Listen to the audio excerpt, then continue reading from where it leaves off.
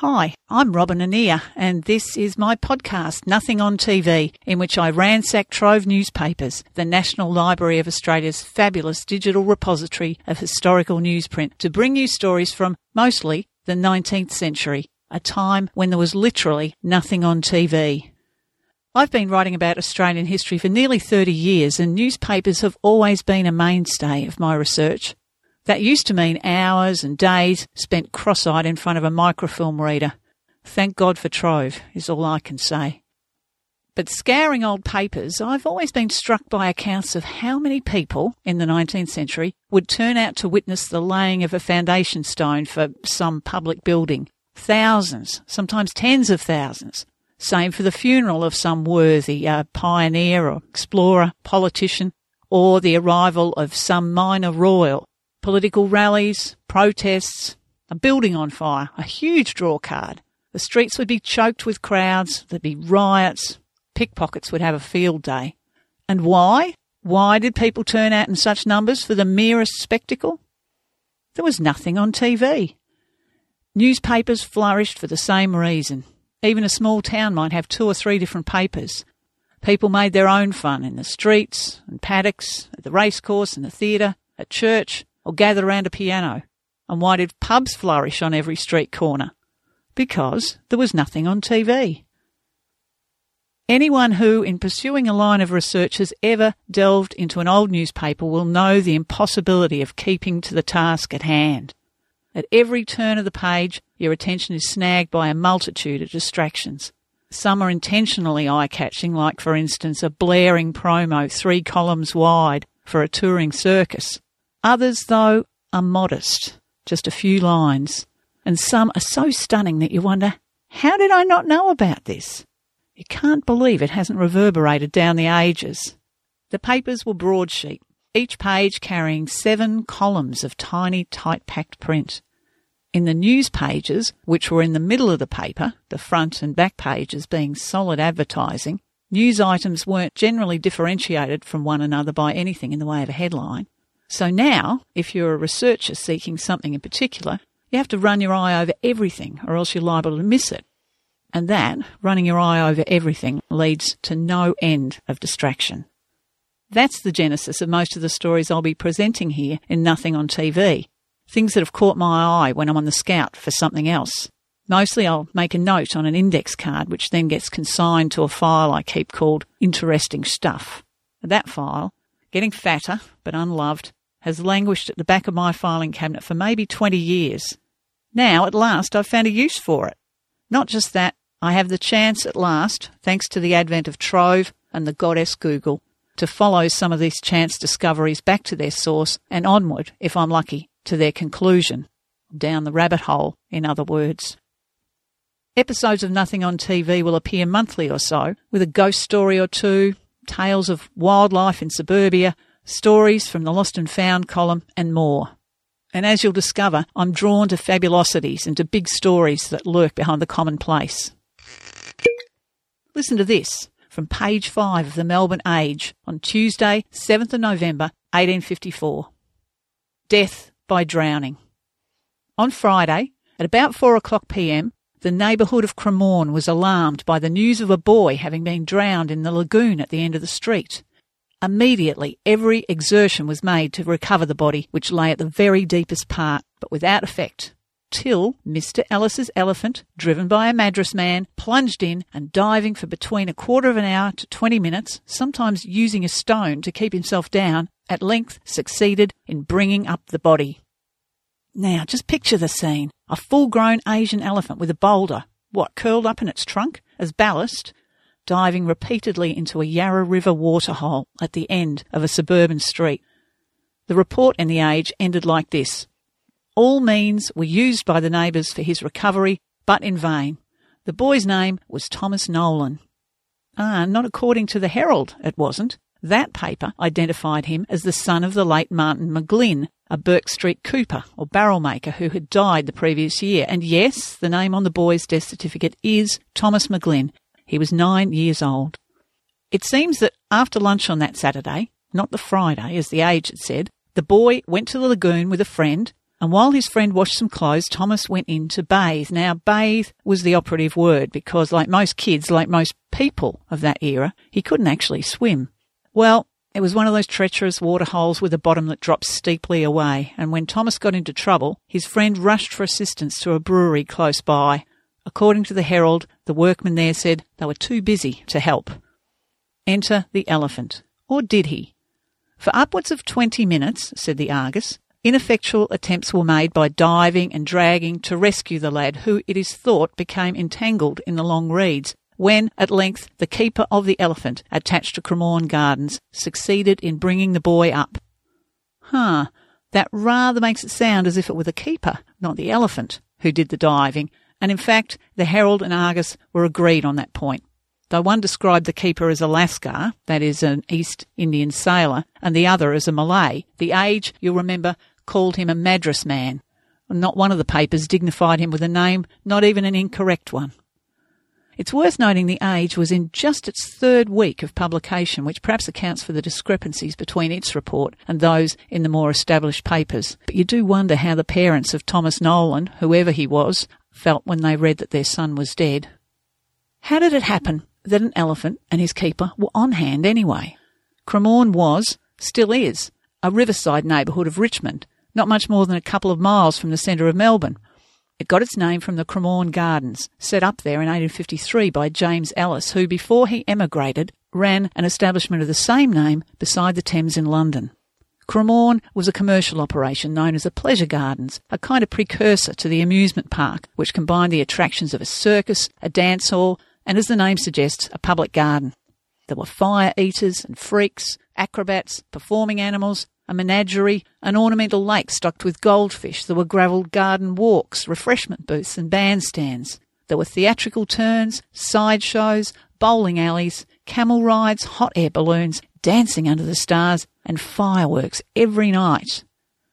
An essential ingredient of any such enterprise was, you guessed it, an elephant. He'd been shipped in via Singapore early in 1854, along with a pair of camels and an orangutan and a tapir that died on the way. That rather sounds like an alternative line to the Owl and the Pussycat. They dined on mince and slices of quince, and a tapir that died on the way. Dictionaries define a tapir as a large, inoffensive, chiefly nocturnal ungulate with a heavy body and fleshy snout, which makes it sound unprepossessing, but also oddly familiar. Large, inoffensive. Isn't there a bit of tapir in us all? Anyway, adverts in the amusement section of the Age yelled, "What? Not been to Cremorne to see the elephant in the water?" Other ads hailed the clever and sagacious Siamese elephant from Cremorne as the greatest performer in Victoria or even in the world. Every afternoon at 4, or at 6 in the summer months, crowds would ring the waterhole near the Yarra's edge to watch the elephant take the water.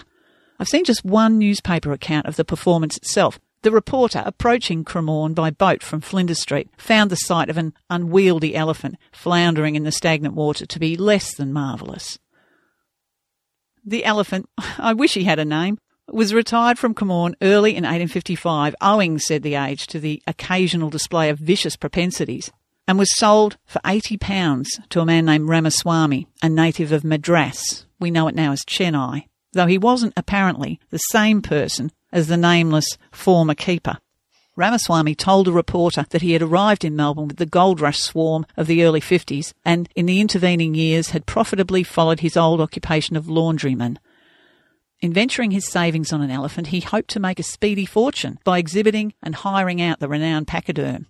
Elephant and keeper put in newsworthy appearances on the stage at Geelong and at the Melbourne races, but, well, let the Standard of Freedom, a newspaper from the town of Kilmore, take up the story. In an incredibly short time, the elephant ate up the remainder of poor Ramaswamy's earnings and then began to feed upon the stalls of the Melbourne greengrocers.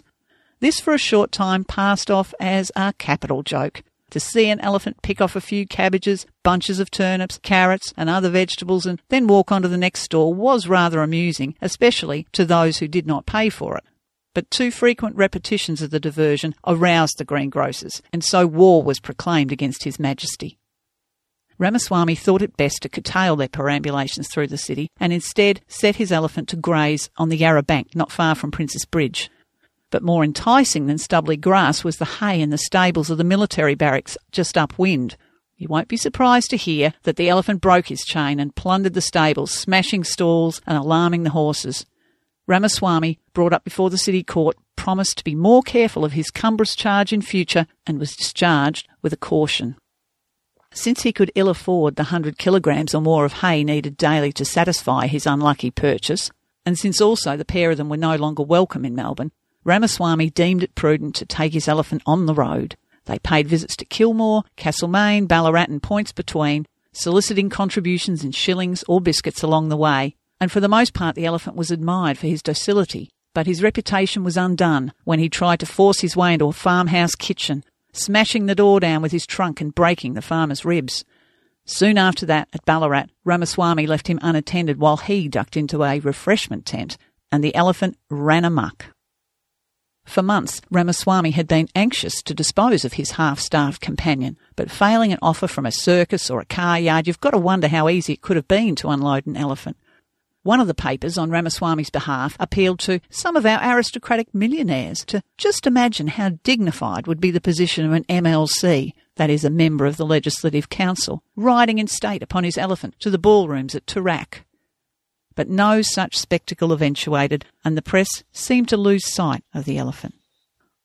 Until, a couple of years later, one of the Adelaide papers carried a story suggesting that after his tour of the goldfields, the Cremorne Gardens elephant had been sold for a very ridiculously small sum to a farmer in South Australia who'd harnessed him to a plough, which degradation had such an effect upon the spirits of the poor brute that he gave up the ghost. In all likelihood, though, this was a different elephant from a different Cremorne Gardens. You see, in early 1855, the Adelaide suburb of Unley had its own Cremorne Gardens. It was more of a beer garden, really, attached to a hotel and with a menagerie thrown in. An elephant offering rides was one of the main attractions, and this elephant's keeper had a name, Hassan Ali, which we know from a press report of a complaint he laid against his employer, the Cremorne Hotel publican Thomas Bentley, under the Masters and Servants Act. Bentley not only had failed to pay Ali's wages, but had supplied him with a pair of boots fit only for riding an elephant in. Not long after, while Ramaswamy and his elephant were still making the rounds of the Victorian goldfields, the Adelaide elephant, familiarly known as Tommy, was sold, according to a report in the South Australian Register, to a Mr. John Smith of Smith's Hotel, Smith's Creek, near Smithfield, formerly the village of Gawler Plains, who hired him out for farm work. Tommy, it seems, was still an infant, as elephants go, and unlike Ramaswamy's, was said to be not a great eater. Within a few months, he moved on to another engagement at Jepps Cross, still in the agricultural line, ploughing, grubbing out trees, hauling heavy loads. Travellers on the North Road were advised to give his paddock a wide berth and turn their horses' heads a little to the other side if they are skittishly inclined. 50 years later, a Mr. Scammell would tell the Adelaide Express and Telegraph that, "I have good reason to remember that elephant." Scammell had been driving a cart past Tommy's paddock when the elephant poked his head out from behind a haystack and trumpeted, with the result that my horse bolted and was not pulled up before he reached South Terrace, right in the middle of Adelaide. Another newspaper account published long after the event seems to confirm that it was Tommy, not Ramaswamy's elephant, that gave up the ghost in South Australia. Tommy's last owner was the hotel keeper at Jepps Cross, and his son recalled, years later, how his quiet and gentle pet used to come to the bar door every lunchtime for a loaf of bread and a trunk full of beer, and how, after being left out in the paddock one cold, stormy night in 1857 or 8, the elephant died. He was buried nearby, except for his hide and tusks, which were sent home to England. How on earth, without an elephant to do the grunt work, did they ever dig a hole big enough to bury Tommy in? I've got to confess, I wonder whether Ramaswamy's elephant didn't end up, after his spree at Ballarat, down an abandoned mine shaft somewhere on the goldfields. But then, I do have a history of speculation along such lines. I once persuaded an audience in Bendigo, at least I think I persuaded them, that there's the carcass of a circus elephant buried under their local library. And hey, for all I know, it might be true. Nothing on TV is made in my Verlyn Heights studio in Castlemaine, Victoria, Australia. Incidental background noises come courtesy of the tradies of Castlemaine and the cockatoos devouring pears on the trees outside my window. Nothing on TV is produced by Mrs. Bradley, my long-time literary agent and muse. Is there nothing that woman cannot do? You'll find more episodes on iTunes. Why not subscribe while you're there, and then fresh episodes of Nothing on TV will appear like magic in your podcast feed. And if you feel inclined to leave me a rating and review on iTunes, that'd be great. It'll help others to find the show. Visit my website robinanea.com/nothingontv, or just Google Nothing on TV for pictures and further reading related to this and other episodes. There you can also send me an email, and you'll find links to Trove newspapers and to a stack of resources that'll help you delve into the marvels of Trove, just in case, there's nothing on TV. I'm Robin Anea. Talk to you next time.